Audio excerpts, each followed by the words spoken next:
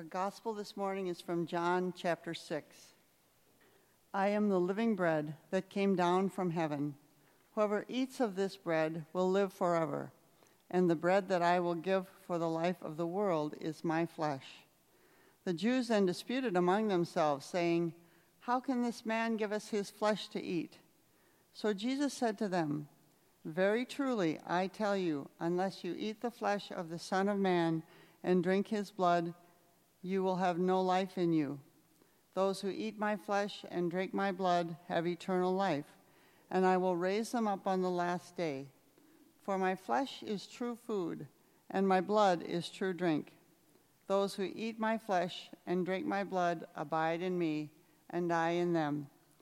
Just as the living Father sent me, and I live because of the Father, so whoever eats me will live because of me. This is the bread that came down from heaven, not like that which your ancestors ate, and they died, but the one who eats this bread will live forever. The word of our Lord. Let us pray. Gracious and loving God, stir up your holy power this day and come. Send your Spirit into our hearts, our minds, our souls, and our ears, that we might hear a word from you today anew, and so that we too might then live out that which we believe. In Christ's name we pray. Amen. I think my brain is still on vacation, so forgive me.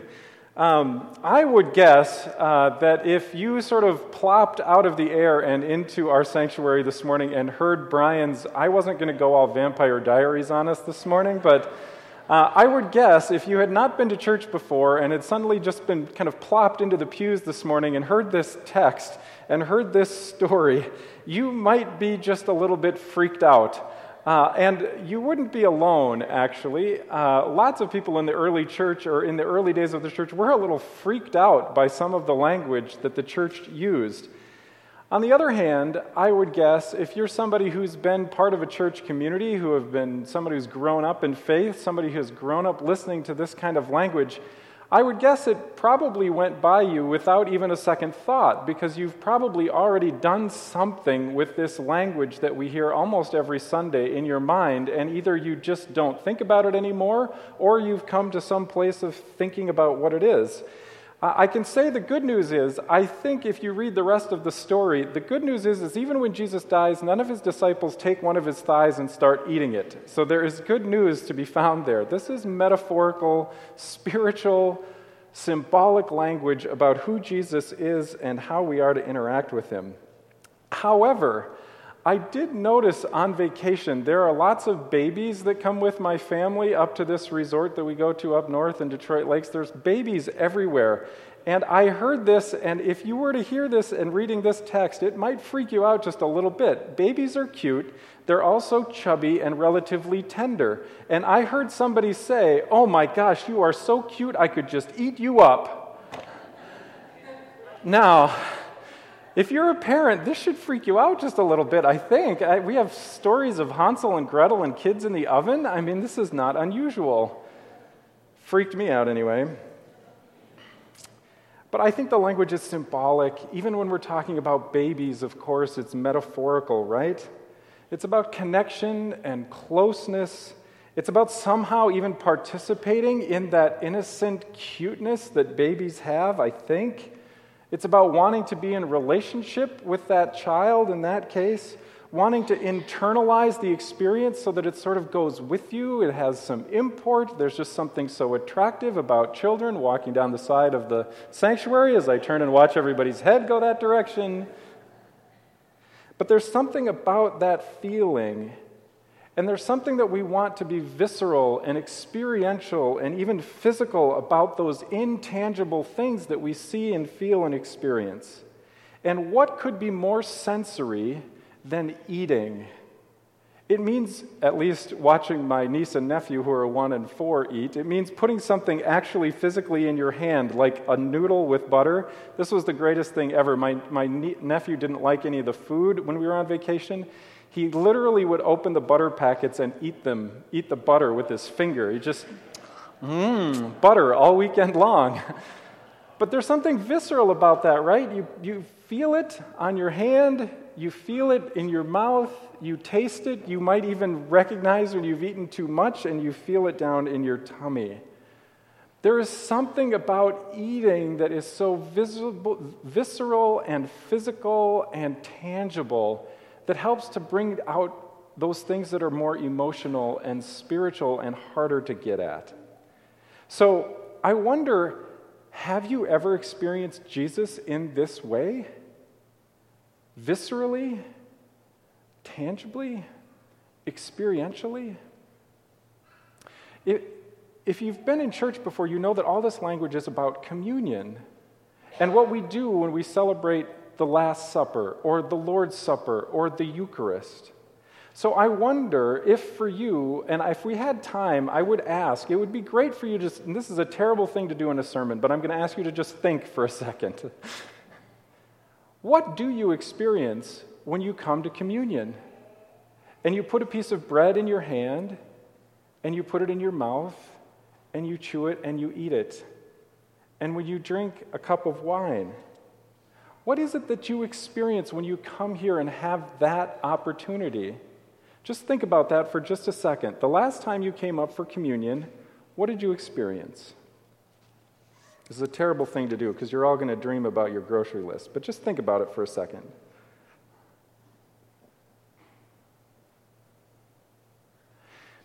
What I want to do is sort of tell you what I experience when I come to communion. Rather than having you tell us all of the things that you thought about, I'm going to tell you some of the things that I think about when I come to communion and have this visceral, tangible experience of God being as close as the food that comes into my tummy. The very first thing I think about, especially when I come to communion here because we kneel, is that I have this very tangible, visceral experience of being finite. If we think that God is somehow really strangely in this bread and this wine in a way that God says God is located in no other place, I have this sense of my own finitude in the face of God's infiniteness. I have my sense of being mortal and being human in a tangible, visceral way than I have any other place in the whole world. It's kind of like I remember feeling when I was a little kid and I saw an adult that I admired. I remember very distinctly when I was in vacation Bible school when I was a kid, there was a young woman who was playing guitar, and I thought, wow. I have this sort of visceral experience that there's somehow this gap between us. Even as this God comes super close, I feel like there's this infinite distance between us. And I especially feel that way and reminded me of being a kid, and there was this gap between me and the adults who knew and did things that I couldn't. And I also had sort of this sense of awe and wonder and even a little bit of, not in a bad way, but a visceral sense of fear of I'm not that. That is something that I'm not. And not in sort of a trouble sense, but in the sense of being the infinite and being finite and limited. The second thing that I experience when I come to communion is that I am viscerally aware of all of my shortcomings. I think this happens a lot in the biblical stories. When God comes close, we have this visceral experience of seeing the things that we don't like about ourselves, whether they're expressed or not. Jealousy or anger or laziness or selfishness, even if they're not exposed in the light, somehow when I come to communion, I have the sense that God still knows because I still know. The thing that all of my references today are going to be about vacation, by the way, so sorry about that. On vacation, I noticed that my 1-year-old nephew and my 4-year-old almost niece, this was amazing to me. You could give them both the exact same thing, but if one blow pop was red and one was purple, the only thing they wanted was what the other one had. It's amazing. And then you could just take them and switch them, and they were happy as can be. It was amazing to me that at 1 year old, one of my nephew's favorite words is, mine. I find that to be just fascinating. On the one hand, kids are so innocent and wonderful and beautiful. On the other hand, they are just like us from the very beginning. and they have no qualms about telling you. We just learn how to hide it better. I feel like that little kid coming to the communion rail when I think of all the things that I want to be mine. But at the same time, I also have this sense that somehow God sees past those things. Not that God ignores them, but there's a sense of wonder and forgiveness and what I would describe as hope. It's as if when I come for communion and I get that viscerally close to God in the bread and the wine, God opens my eyes to see beyond my frailty into my future, even into a future self that God both desires and hopes for me to become. And I feel that pull viscerally, as if it's inspiration to listen more closely each and every day to who God would like this person of me to be. And strangely, I have a sense that God does the whole thing for the whole world. That somehow God has this vision of what the world could be like, you and me and everybody else in it together. And when I sit down and kneel at communion, I viscerally feel that pull towards some future hope that God desires and sees for the world. I have hope that I could be forgiven and grow, and that the world could be forgiven and grow into who God would like it to be too. Now, just another quick aside. I know what it's like to go into the wilderness and to enjoy nature and to take a vacation. The place where my family has gone on vacation for 35 years, Fair Hills and Detroit Lakes, is a magical place. If there is anything that's like Zen in the world, that's what Fair Hills is like. I just don't think about anything. It's crazy. And as soon as I got in the car and got like out of Detroit Lakes and onto 94, it was like, blah, the world just sort of rushed back into my brain. It is time out of time. And I know people have that kind of same experience when they go on vacation, when they go out into the wilderness, when they go fishing, when they go out on the lake, they go for a walk. There's this kind of peace and tranquility that you find there. But it is, I think, sort of time out of time.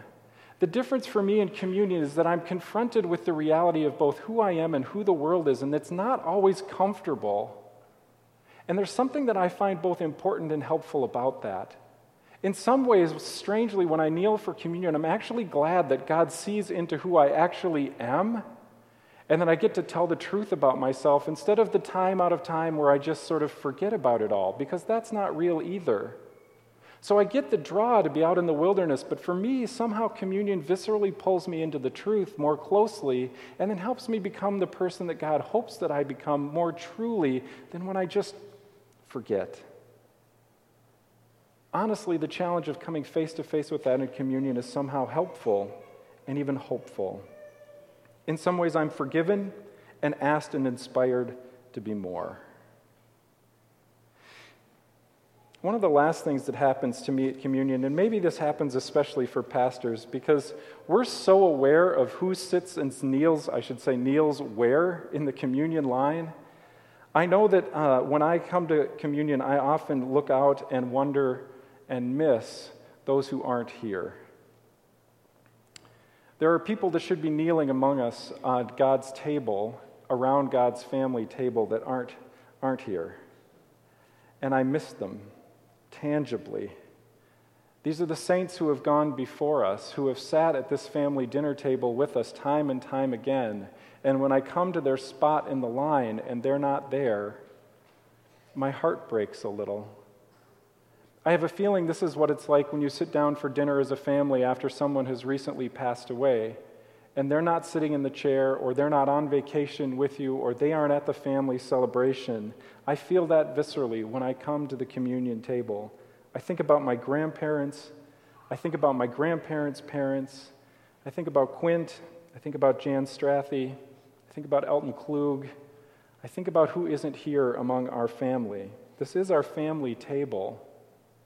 And one of the most important words in the Gospel of John is this strange word meno, to abide, a word that we don't use very often.